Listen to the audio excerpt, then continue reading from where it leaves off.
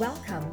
You're listening to an Ignite Harvest Ministries podcast with Evangelist Jordash Govender. We pray that this word will inspire, impart, and ignite a passion within you for God and the advancement of His kingdom. Thank you that we can worship you in this place. We thank you that we can glorify your holy name. We thank you, Lord, that you gave your everything for us and you are our everything. We give our lives to you. We surrender our hearts to you, and we're here to hear your word. We're here because we want to glorify you. We're here because we want to magnify your holy name. It's all because of you, Father, and only you. In Jesus' mighty name we pray. Amen and amen. Let's give God a praise offering in this place.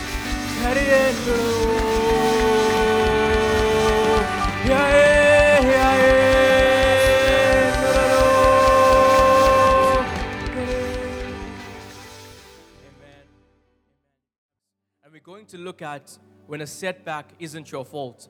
And many times, it's much easier when the setback is your fault to actually recover from it. Because then you know, okay, I actually messed up and it's my fault and now I'm reaping the consequences, so I need to recover. But when you've done the right things right, when you've done everything as God has said, but because of someone else's disobedience, you now take the backlash, it can be a bit more difficult. So we're going to look at the story in Acts chapter 27, where Paul has a major setback in a storm because of the disobedience of others on the ship. And we'll see how God brings out a turnaround even in that situation. Because when I often think of setbacks, and even in my younger days of Christianity, I would think all this talk about setbacks and Paul going through all these things, and I would wonder, but Jesus spoke to the storm. Why is he going through all these things? Is it a lack of faith, or what's actually going on? But just because you're going through a storm is not necessarily an indicator of a lack of faith, because Paul, we know, had a lot of faith. Paul wrote 2/3 of the New Testament. We glean our faith from the writings that God gave him. So surely it wasn't a lack of faith. And I came to the understanding that sometimes God will give you a word to speak to the storm, to calm the storm. And that's great, amen? But other times, God will give you a word to calm the storm within yourself so you can endure the storm that's around you. So every situation is different. Every circumstance is different. And because we live in a fallen world with fallen people, people make mistakes. And in this broken world, those mistakes have consequences. Those mistakes hurt people. Those mistakes hurt us. So don't look at a storm in your life and think it's because you have a lack of faith or because you maybe did something wrong. Just because there's a storm doesn't mean it's any indicator on you. But what we need to do in that storm is focus upon God and what He can do for us within that.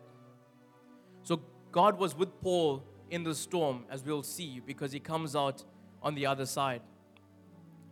So in Genesis chapter 50, verse 20, it's a story about Joseph, and I just added that in the beginning because I feel it encapsulates everything that this message is really about. It says, "As for you, you meant evil against me, but God meant it for good, to bring it about that many people should be kept alive as they are today." So Joseph is talking to his brothers now when he's revealed himself to them as the right hand of Pharaoh, and he reveals to his brothers that, hey, I know you guys meant evil for me. He recognizes the source was not God. The source was the flesh. The source was the enemy. And he says, you meant evil for me, but God meant it to turn around for my good, that many lives will be saved through the breakthrough that comes through his life.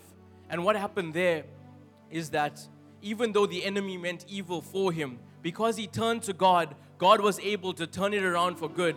God was able to take that pit, to take him being sold as a prisoner, to be taken him being sold as a slave in order to propel him into his destiny. He went from the pit to the prison, and that was just a portal to get him next to Pharaoh's right hand to be able to deliver the nation at the time. So if there's evil being done against you, turn your eyes to God, and He'll turn around that evil for good. He'll take that situation and turn it around, and what was a devastation will be something that propels you into your destiny. Amen. So back to the story of Paul. It starts off, and we'll go through Acts chapter 27. In verse 1 it says, "And when it was decided that we should sail to Italy, they delivered Paul and some other prisoners to one named Julius, a centurion of the Augustan regiment." So Paul was at the council, and they decided, okay, they're going to now send him on this boat. But before that, in Acts chapter 23, God reveals to Paul that he'll actually minister and preach the gospel in Rome. So Paul probably imagined that he's going to go on a mission trip, and he's going to probably be doing a circuit of preaching and then end up in Rome. But that wasn't how it happened. And how many of you know, sometimes you'll receive a promise from God that you're going to be this or that, and you think it's just going to be A, B, C, and D. But then when you start walking for God and going towards the things that He's promised you, suddenly all the letters of the alphabet become mixed up. And suddenly you're in a place where you aren't even sure what the next letter might be. Because that's sometimes how the process works. So Paul here was innocent. He had been unfairly put on trial for a crime that he didn't commit. But because he was a Roman citizen, he used his right to appear to Caesar in a capital offense case, and actually ended up getting a free ticket to Rome. So God will actually use what your enemy meant for evil to fund your mission to preach the gospel. Amen? So back to the introduction here is that Festus and the court decide to send Paul to Rome by ship. And this is a bad decision. It's the worst time of the year for traveling by sea. But Festus obviously had a reason for sending Paul at this time. He sent the ship from Adramyttium during October, the worst time of the year. It wasn't a regular sailing vessel that they even used. It was an old ship that usually carried cargo along the coast. It wasn't designed for open sea sailing. So everything in the situation is already wrong. Without even a word from God, you can use common sense to say, okay, we shouldn't sail. It's going to be bad. He planned to get rid of Paul and Julius in one move by sending them away in a worn-out ship at the worst time of the year. There were also prisoners and crew who were expendable, so he didn't care about them. Festus never intended for Paul or any of the crew to actually make it to Rome. However, Festus failed to take into account the will of the God of Paul. Paul cannot be killed because he has a message to deliver and a ministry to fulfill. And all the men on this voyage will also be saved because Paul is with them. This is blessing by protection and by association. In verse number 7, it continues and said, "When he had sailed slowly many days and arrived with difficulty off Cnidus, the wind not permitting us to proceed, we sailed under the shelter of Crete off Salmon. Passing it with difficulty, we came to a place called Fair Havens." And we'll find out that there was nothing fair and there was nothing that was a haven about that place. And this was near the city of Lasea. Now when much time had been spent and sailing was now dangerous because the fast was already over, Paul advised them saying, "Men, I perceive that this voyage will end with disaster and much loss, not only of the cargo and ship, but also our lives." So Paul has an impression. He's obviously in tune with the things of the Spirit, and God is giving him an impression that, hey, something's going to go wrong here. You need to warn these people. So he warns the men aboard the ship that they shouldn't proceed because disaster lies ahead. But this impatient crew chooses not to wait. They ignore Paul's warning and sail into a massive storm. And this results in Paul being involved in a shipwreck that's entirely not his fault. In verse 41, it goes on to say, "By striking a place where two seas met, they ran the ship aground, and their prow struck fast and remained immovable. But the stern was being broken up by the violence of the waves." So from this story, we're going to answer and ask three very important questions. Firstly, what causes people to make bad choices that cause setbacks and storms in their lives and the lives of others? Secondly, what we need to know about the storms that we can avoid. And thirdly, what we can remember about God and His Word during the storm so that we can make it through to the other side. So the first question, what causes people to make storm-creating choices? Before that, in Proverbs chapter 3, verse 5 to 6, it says, "Trust in the Lord with all your heart and lean not on your own understanding. In all your ways acknowledge Him, and He shall direct your path. And the word ways here speaks of a road or a course or a mode of action. It suggests specific opportunities a person may encounter on a recurring basis. And the most common segment of opportunity would be each new day. The word acknowledge then goes on to speak about from the Hebrew word yada, which can be translated to know via observation, investigation, reflection, or first-hand experience. And the highest level of yada is to know intimately. And this passage is suggesting that if we commune with God daily, if we are intimate with God daily, then our ways shall be directed, our paths shall be ordered by the Lord. But when we move away from this, our focus moves on to other things, like the sources below. And that's what primarily results in storms being created in our life. In Acts chapter 27, verse 9 to 10, it says, "Now when much time had been spent, and sailing was now dangerous because the fast was already over, Paul advised them and he warned them that it's going to end with disaster." In verse 11, "Nevertheless, the centurion was more persuaded by the helmsman and the owner of the ship, other than the things spoken by Paul." And many of us have been given bad advice at some stage in our lives, and this setback is caused because of taking the advice of the ungodly. And we might have known that the advice we are getting were contrary to the word of God. But many times what we do is we want to do something in a situation. And so we go to the word of God, we find the answer, but the answer sort of doesn't fit with what we want to do. So we go and seek out experts to support that opinion, and we seek them out until we find maybe one expert to support what we're saying. And then we use that knowledge of the ungodly to justify our actions. And you might have also noticed, if you've counseled somebody, if you've given them advice, and then they go and do the exact opposite of what you've said, and then they come back a few months later and say, "I didn't listen to you, what do I do now?" And then they repeat the same thing many times. Because the advice of the ungodly, especially when it's contrary to the word God has given you, will always result in disaster. So yes, it is important to value wise counsel, but we must know where the counsel is coming from. What's the source of that counsel? When God told us to do something or not to do something, we should rather decide to ignore all the experts who tell us the opposite. Because in contrast to God and His word, they are wrong.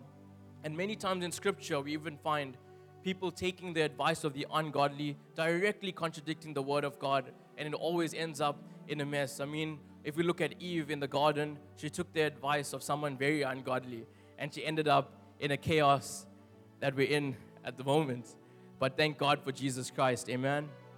And then even Sarah gave Abraham ungodly advice, trying to fulfill the promises of God by her own reasoning. It made sense. She was old, she couldn't have a child, and then she saw a solution that seemed to produce exactly what God had promised, but it was just a little bit skewed.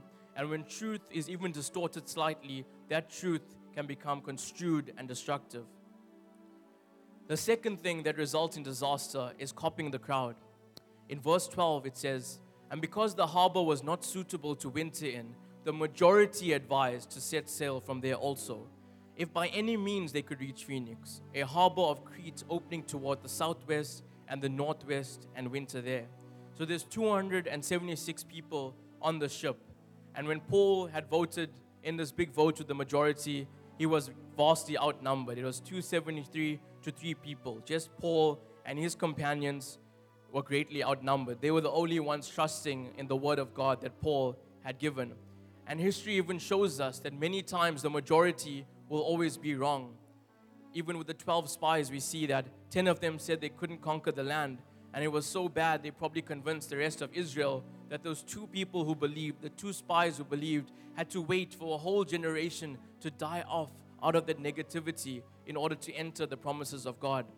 So don't always rely on the majority.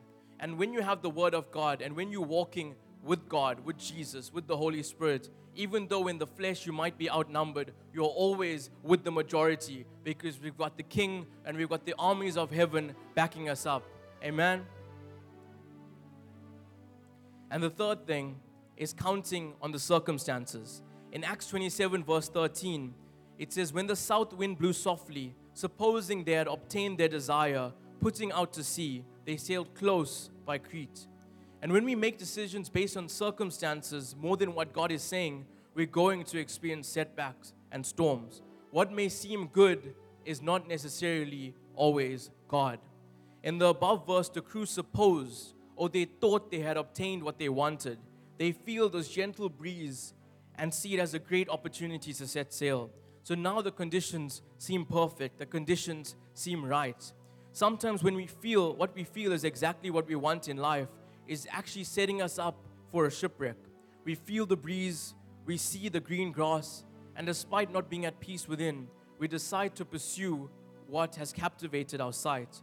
Just because something feels right doesn't mean it is. And I'm sure we've all been in a situation where it looked like we were about to get this amazing opportunity. Everything was perfect. There was a slight breeze that's going to set our sails and allow us to go into the sea. And everything about the opportunity is what we want. But that opportunity is actually not the right thing, because even though it looks good, it's not from God. So just because everything seems right doesn't mean it is. And that's why we've always got to go back to the Word of God and look for the peace of God in our situation. When we're looking at making major decisions, get on your knees and pray and seek God and find out if there's peace in the situation. And you'll notice the closer you go to making that decision, to taking that opportunity, the more that peace will begin to become unsettled. And then you'll know what to choose, despite it being rationally the wrong thing or the bad decision. Circumstances are always subject to change, and that is why our decisions should never be based on them. In the story, the circumstances change shortly afterwards.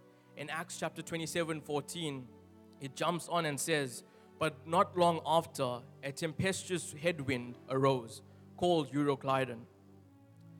So the second question is, what do we need to know about storms that we must avoid? The first point here is that storms can cause us to drift from our goal. In Acts 27, verse 15 to 17, it says, "So when the ship was caught and could not head into the wind, we let her drive. And running under the shelter of an island called Clauda, we secured the skiff with difficulty. They had taken it on board. They used cables to undergird the ship. And fearing lest they should run aground on the Syrtis sands, they struck sail and so were driven. So the ship is now caught up in a storm. The wind is violently raging against these sailors, and they can't even fight against it. They lose all control, and they give up and submit to the winds to now drive them. And this is often the phases that we find ourselves in when a storm is raging in our lives. We lose control of our own plan. We stop trying because we're too tired to keep fighting, and we give up. We allow the winds to blow our sails in any direction and end up drifting. And in the middle of the storm, the crew is also trying to now, in the storm is raging, the ship is swaying side to side, the waters are gushing all over the place, and they now are trying to tie a rope around the ship to undergird it, to protect it. What they're doing is they're using their peak of their human wisdom to try to solve the situation. But how many of you know that human wisdom has its limitations? And there comes a point where human wisdom is not going to yield the correct results, because human wisdom can only yield human results. But when we're in a storm, what we really need is divine wisdom, because divine wisdom will release divine results. Amen? How many of you here can say you need some divine wisdom in your situation right now? And point B, storms can cause us to discard what we used to value. So the story goes on in verse 18 and says, "And because we were exceedingly tempest-tossed, the next day they lightened the ship. On the third day we threw the ship's tackle overboard with our own hands." And storms can cause us to throw away the things that we value, the things that are so important to us, because we think we're now going to stay afloat if we get rid of them.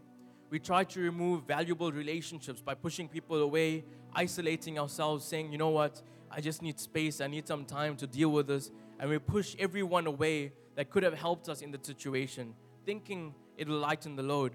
We sell our prized possessions. Maybe if we're in a financial crisis, we get rid of things that are so precious to us, things that hold so much of sentimental value, and later on regret it.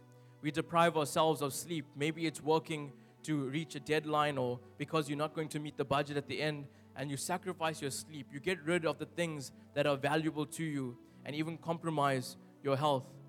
It is important to remember that we should never make major decisions like these when we are depressed or discouraged. We must not allow an emotional reaction to consume us, but rather return to the solid foundation, which is the Word of God. And see, storms can cause us to despair. In Acts 27 verse 20, it says, "Now when neither sun nor stars appeared for many days, and no small tempest beat on us, all hope that we would be saved was finally given up." So imagine the scene. They are in darkness. There's no stars. There's no sun that's visible. There's no compass. And they have no idea where they are. They're being tossed back and forth by the waves. And they're probably saying to one another, "It's over. This is the end." Their hope has now been thrown off board. However, despite this terrifying experience, Paul's reaction is different to the rest of the crew and all the rest of the prisoners that are on board. Paul is not freaking out. Paul is at peace. Paul is still filled with hope. And what was his secret? When you face a setback or a storm because of somebody else's poor decision, we need to remember the same three things that Paul remembered. In Hebrews 6 verse 19, it says, "This hope we have as an anchor of the soul, both sure and steadfast." And one of the oldest Christian symbols is not the cross or not the fish, but actually the anchor. If we go and look in history, the symbols that Christians had was an anchor. And the reason being is that the anchor was something that showed them safety. It showed them stability. It showed them something that's going to keep them secure and safe. It was used to prevent a ship from drifting. So this anchor was something that symbolized keeping them in the right position and not drifting to the left or to the right. And we have these anchors found in the Word of God that we can use on our soul to prevent ourselves from drifting. So lastly, these three anchors that we need to remember in a storm. The first one being the presence of God. In Acts 27 verse 22 to 23, it says, "Now I urge you to take heart, for there will be no loss of life among you, but only of the ship. For there stood by me this night an angel of God, to whom I belong and whom I serve." And I always wonder, if an angel rocked up on that ship, the angel could have teleported Paul somewhere else. The angel could have lifted him up and put him on a mountain or put him in somewhere safe. But no, the angel just gives him the Word of God in his situation. He's still letting him go through the storm. God is still telling Paul that you're going to go through the storm, but here's a word of hope. You're going to make it through the storm. You're going to make it to the other side. There'll be no loss of life on the ship. And we are not alone in our storms. God didn't abandon Paul, and He hasn't abandoned you or I. God is with you regardless of what we might feel at times. The reality and the truth is that God says, "I will always be with you. I will never leave you. I will never forsake you." So even in your darkest moments, even in the most difficult of times, even when you can't feel the manifest presence of God, we must know and remind ourselves that we have the presence of God with us. He is with us in the storm. The Holy Spirit is with us within the storm. And when we remember that, we can take comfort knowing that we anchored within that storm because God is with us, because He has not forsaken us. Amen? Tell the person next to you, God is with you. In Psalm 139, verse 8 to 10, it says, "If I ascend to heaven, you are there. If I make my bed in Sheol, you are there. If I take the wings of the morning and dwell in the uttermost parts of the sea, even there your hand shall lead me, and your right hand shall hold me." So wherever we might be, God is there. God is with you in your storm. Point 2, the purpose of God. In Acts 27, verse 24, it says, "For there stood by me this night an angel of the God to whom I belong and whom I serve, saying, 'Do not be afraid, Paul. You must be brought before Caesar. And indeed, God has granted you all those who sail with you.'" So Paul's conveying this message that the angel gave him. And the angel told him that you shouldn't be afraid. So maybe before Paul was in a state of peace, he might have gotten a little afraid, because he was the guy who gave them the word that it's going to end in disaster and loss of life. And now he's sitting in the middle of a fulfillment of his own prophecy. So he was probably freaking out a little bit. But here the angel begins and says, do not be afraid. And he tells him, you must be brought before Caesar. God's purpose for our life will always be greater than any storm we'll ever go through or any setback we'll ever experience. For Paul, it might not have looked that way when he was out there in the middle of the ocean for 14 days of darkness. But the angel says, you must be brought before Caesar. You sitting in this place have a purpose. The fact that you are here this morning means you have a purpose. And it doesn't matter what your situation looks right now. I don't know your situation, but God knows your situation. And God is saying to you that you must appear before Caesar. You must fulfill that which He's called you to do. So despite the storms, despite the difficulty that you're in, maybe it's in your marriage, maybe it's with your children, maybe it's with your ministry, but you've got a word from God. You've got the promises found in the word. You might even have a prophetic word. And because of that word, you must fulfill that which God has told you to fulfill. You must fulfill that which has been prophesied. So you will make it to the other side. Amen. Let's give God some praise in this place this morning. Amen. Just like Peter when he was in prison and he remembered the word from Jesus saying, when you are old, and he remembered it looked like it was the end. It looked like he was probably going to be beheaded at the time.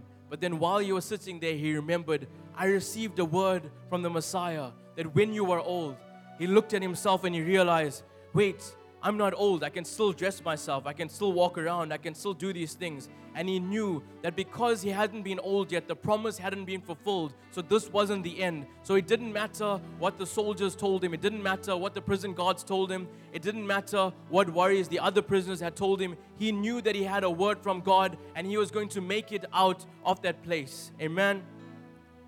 So the angel tells him, you must be brought before Caesar. God's purpose for Paul is to share his testimony with the emperor of the Roman Empire. And what's more is that God has also granted safety to everyone else on board. So that's the grace of God. Even though these guys disobeyed the word and now they were in a mess, God is still saying, Paul, you've got a purpose. And because you've got a purpose, all those around you will also make it through. You might have some family around you or some friends around you that seem like they're going through a darker time than you. But because you're in their circle, because you're associated with them, you're reaching out with the blood that's around you is reaching out and touching them. The protection of God on your life is covering them, and they will make it through because of your impact, because of your seed, because of your anchor that's planted in their life. So Paul is the salt on this voyage, and he is preserving the entire crew. Just like we're the salt of the world, we act as a preservative. So it doesn't matter, you might be in a business that's suddenly failing, they aren't making their budget, they aren't bringing in revenue, but you're salt in that place, you're preserving in that place. You could walk into your boss's office and say, don't worry, I'm here, I'm the salt of the earth, I'm preserving this business. I've got a God that I serve, and because He's the God that I serve, we will prosper, we will get through the situation. You can look at your family, maybe you're in a relationship where the other party seems to be struggling, but because you're there, you're preserving that person, you're reaching out as a salt and bringing about a change that's going to happen. If you were removed, it would have been much worse. Amen. So Paul's ministry is not yet complete.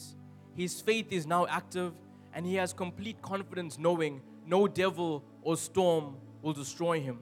So we know now that God's presence is always with us. It doesn't matter what we're going through right now. It's not going to change God's purpose for us. That hurt, that dumb decision that we made or somebody else made, everything, the attacks of the enemy, all of that's going to be used for the purposes of God, because that's the graceful and mighty God that we serve. When I think about all of these stories found in Scripture, even with Joseph, because he shares his dream, he gets thrown into a pit, but then eventually reaches his destiny. It's almost like if we turn back to God, it doesn't matter what decisions were made. He's a master craftsman. He's an architect of our futures. He can work all of that into His purpose to reach its required goal. It's like if you've ever used a GPS and you were supposed to turn right and then you turn left and then it says rerouting. No matter which way you go, no matter which wrong turn you take, God's plan for you will always include something that's rerouting. Wherever you go, when you make a bad decision or somebody else makes a bad decision, He's rerouting your walk. He's ordering your footsteps, so you're going to make it to the purpose that God has for you. And lastly, the promise of God. In Acts 27, verse 25 to 26, he says, "Therefore take heart, men. I believe God that it will be just as it was told me. However, we must run aground on a certain island." So he believes God, he believes the word that God has given him to get through this. But the angel didn't tell him exactly how they will survive. So he's saying, he's obviously perceived again that even though we're going to survive how God has said, we're still going to run aground. We're going to kind of crash into a certain island. But relax, because we're going to make it through. So Paul's faith here isn't in the ship or the captain. It's not in his situation. For us, our faith shouldn't be in our jobs. It shouldn't be in the people that's really around us, that are really helpful and should be there. Our faith shouldn't be in the homes that we have or the security systems, although all of that's important. Our faith must always be founded on God. And just like Paul, he's on a ship. The ship's a bit broken, but he's still standing on it. There's a qualified captain on board, but his faith isn't in them. His faith is in God, and he is fully persuaded that all the men will survive, just as God has said. He adds that the ship will still experience a shipwreck, but the promise was not that the ship would be saved, but that their lives would be.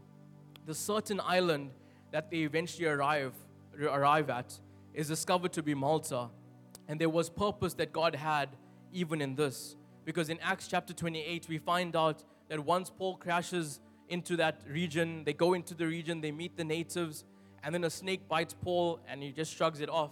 And suddenly they see him as a god. They realize that there's some divine power working in here. So even if you might be in a shipwreck, and even if the ship might crash at the end, in the end, God's purpose and His plan and His glory will still be achieved. Because as He took Paul's shipwreck and transformed it into a revival, He launched Paul into the middle of a scene where the gospel will be preached. He launched Paul into the middle of a place where his miracles, signs, and wonders will be manifested. Just like that, so you and I can be launched and thrown right into the middle of a revival where we experience God's power, we experience God's miracle workings, we experience all that God has planned and purpose for our lives and the lives of others.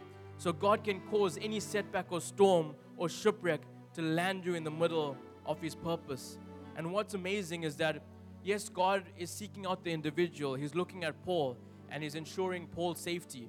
But He's also looking at how in His rerouting He's going to also incorporate the furthering of the gospel. Even though God is a God of the individuals, He's also the God who's looking at the greater purpose. He incorporates Paul's shipwreck in order to benefit those people of that island. If it was all smooth sailing, those people would have been passed by. But because of that setback, because of that calamity, those people now receive salvation and healing. Amen. In Acts chapter 27, verse 30 to 32, it goes on to say, "Then the sailors tried to abandon the ship. They lowered the lifeboats as though they were going to put out anchors from the front of the ship. But Paul said to the commanding officers and the soldiers, 'You will all die unless the sailors stay aboard.' So the soldiers cut the ropes to the lifeboats and let it drift away." And as we conclude, the band can come up, please. So Paul is warning these sailors that if they go into the lifeboats, that they're going to die. So a lifeboat is something that, obviously, as the name dictates, is a lifeboat. It's meant there to save your life in the oceans. But yet he's telling them, no, don't go that route. Don't go the route that's rational, that seems to make sense, that you're normally used to. Because if you go that route, you're probably, or you will, going to die. So the lifeboat looks like it's a good means of escape. But in order for the promises or the promise of their lives being spared to be fulfilled, they need to remain on board. Generally, when we start seeking out the plans of God and the purposes of God, we find that things start to come into place. Suddenly there's opportunities that's opening up. We're obeying His word. Suddenly our finances are changing. And then we can fall into a place where we now want to go into a lifeboat when something goes bad and we forget how we got to that place in the first place. We can try to place our security in man-made little lifeboats. It could be our appearance, our academics, our money, or our careers. And the reality is that all of these things can be taken away from us. In order to have true security, we need to place our faith in something that can never be taken away. In the middle of the storm, remaining in God's word and will is the safest place that we can be. He is faithful to bring us safely through the storm back onto solid ground. And then we see the conclusion in Acts 27 verse 39. It says, when it was day, they did not recognize the land, but they observed a bay with a beach, onto which they had planned to run the ship if possible. How nice. In the middle or at the end now of the storm, they've seen darkness, they've seen no sun, they've seen no stars, they didn't know where they were, and now towards the end, they start to see a beach. How many of you like looking at a beach? They see a sight coming through, they see daylight breaking forth. Towards the end of your resistance and towards the beginning of your deliverance, you'll begin to see the beach that God has promised you. You begin to get sight once again of a place of comfort, a place of enjoyment, a place of security. And suddenly you begin to see the light and you begin to see that beach right in front of you. And I'm here to tell you that God is surely going to bring you to that shore. God is surely going to bring you to that beach. God is surely going to bring you to that light once again, where you shall feel safety, where you shall feel security, where you shall see comfort, and where you shall begin to experience the promises and the purposes of God once again in your life. In Acts 27, it ended off in verse 44 and says, and so it was that they all had escaped safely to land. And we see how God used this whole setback. They didn't obey the word, then obeyed the word, then they didn't want to obey it again. But throughout it all, God was preserving Paul, and He's going to preserve you and I. And He set them into their purpose. He set them into the place that they were meant to be. And you might be sitting here saying, I'm in a setback. I'm in a storm. Maybe it was because of somebody else's decision. Maybe it was because of your own decision. But if you're saying right here that you're experiencing a setback or a storm that you're in, and you need to experience these anchors, you need to experience the presence of God once again, I want you just to raise your hand to me in this place, and we're going to pray. So if you're here saying that you're experiencing a setback, won't you just lift your hands? Amen. Amen. We can just worship. We can just stand, church, and just worship God.